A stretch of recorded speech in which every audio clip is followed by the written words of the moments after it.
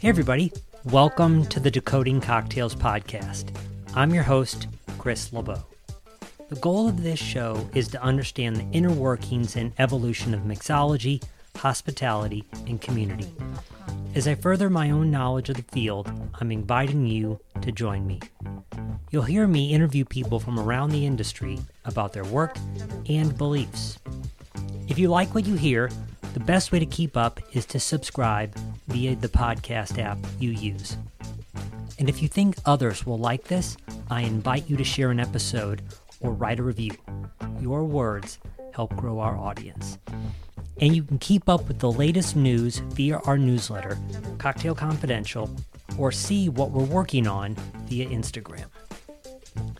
And please reach out. I'd enjoy hearing what you liked, learned, and what else you'd like to see me dig into. So let's get into it. What's happening, everybody? Today on the show, I want to talk a little bit about what I have been working on more recently in my own cocktail and mixology and spirits practice, and why I think it's important and what I'm going to do to try to bring that to life. So, from the beginning, my practice has always been about the idea of understanding basic technique plus simple recipes. How do we generate a I can do this mentality in people? I think that's very important.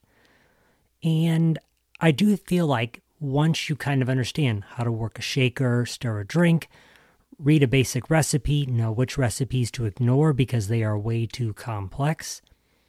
From there, part of what our objective is to understand how do we turn around and strengthen our palate. If you look at, a late, great kind of role model of mine, Anthony Bourdain, I remember in particular an episode, he was at the very storied Spanish restaurant El Bulli with the chef Ferran Adria, and they talked about that Adria was just always tasting. And this is a very common thing in bars and restaurants around the world, that honing your palate, understanding what it is really like to understanding the taste between lemon and lime juice, understanding the difference between this tequila and this tequila. How do they present? That ability to hone a palate is really kind of what strengthens and begins to set us apart. As the bar Death and Company wrote in one of their books, something along the lines of the idea of in the palate is wisdom. And wisdom, of course, just comes from trial and error and learning.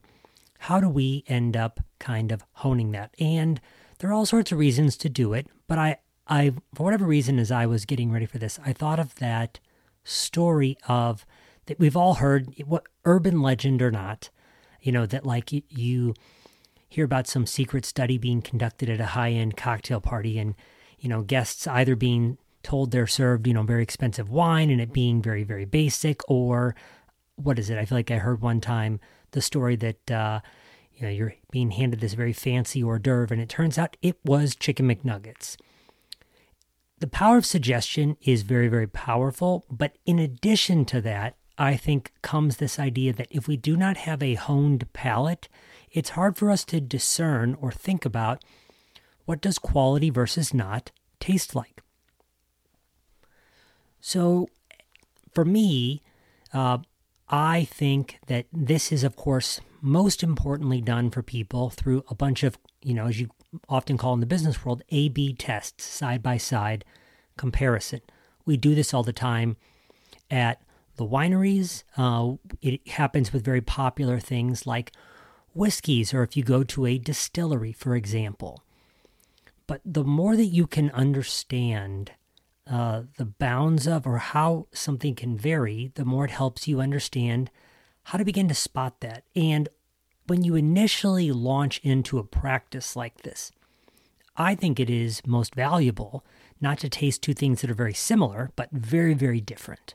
How do you taste two tequilas, one from Highlands versus one from a valley? How do you taste, as I have sitting right here in front of me right now, two different rums? I have a rum called Probitas, which is both from Barbados and Jamaica, And I've got it right here, why not? I'll pick it up. So when I smell this one, this Probitas right here, and it's really good, it is kind of a little bit tropical. You get a little bit of fruity, but also what is sometimes through the Jamaican rum world called a little bit of unctuous. It's a little funky.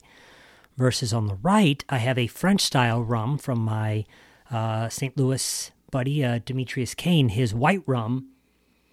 And when I smell this, which is made in a completely different style, it is very vegetal. It is very sharp on the palate. And to look at both of these, and the Probitas does have a shade of color, a tiny, tiny bit of color. But to look at these and to say, oh, I don't like rum.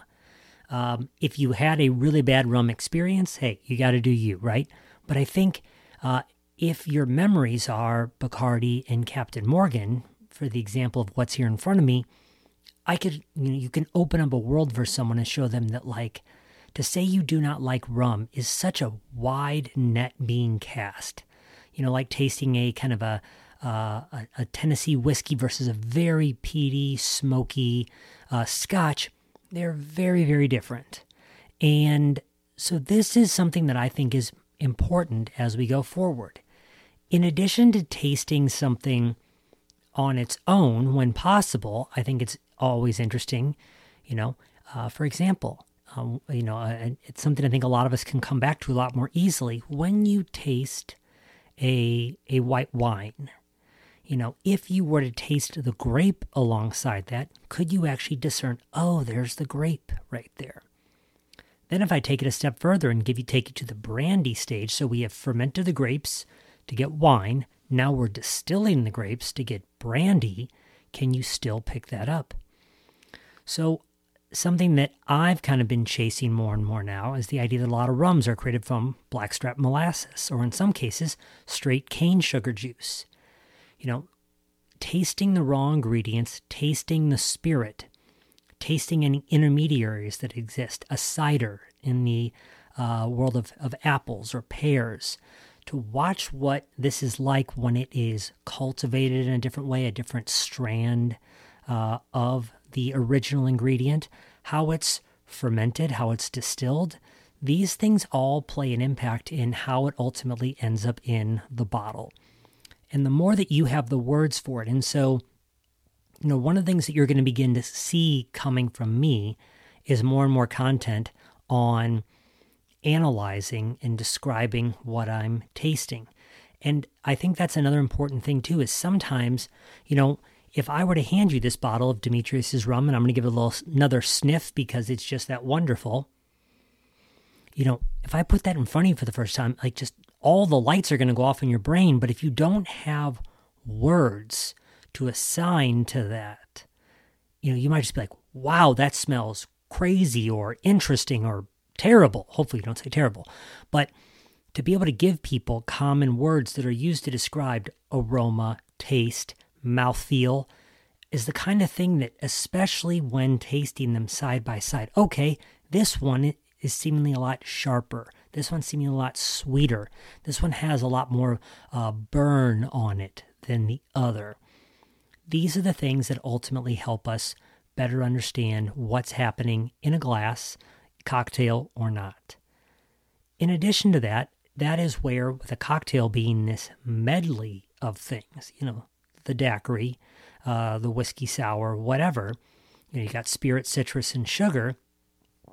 What does that look like when it is in versus out of balance for you? And that can look one way versus the other for you or to me. But, to hand you 3 different daiquiris, one that that I've basically frozen, one that is at room temperature, and one that I have freshly shaken, that's probably going to be more the ideal temperature, to taste the cocktail as it has gotten really cold, versus to understand how forward everything becomes when it's at room temperature. To taste a cocktail that I have purposefully put a lot of citrus in or a lot of sugar in.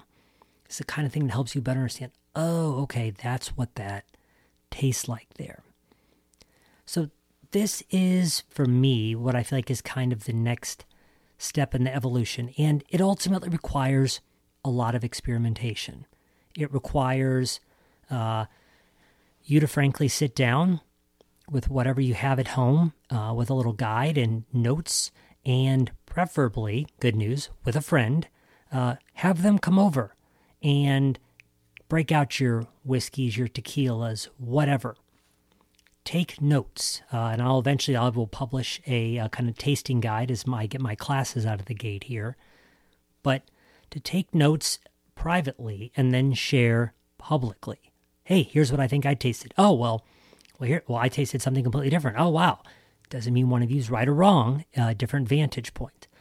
And going back to referencing them for the second, but also countless time too, one of the authors from the Death & Co. books likes to often say, if it reminds you of cutting your parents' grass or sitting on that beach you were on in Vermont, I don't know if there's other beaches in Vermont, I don't know. So sitting on that beach wherever, maybe in Vermont or pretending you're on a beach in Vermont, I think that, as you begin to think about assigning memories to it, it's the kind of thing that helps put you more in the moment. And this is also something that just requires a little bit of practice. Having the begin to exercise that muscle, but also the courage to say something like, wow, this reminds me of, backyard barbecues at my parents' house, right? So I think this is where over time you begin to see some of those wild descriptors maybe you've rolled your eyes at before, but as we hone our palate, it helps take us to a time in a place as well. So I think without ever needing to drag something on too long, this is what I am working on right now.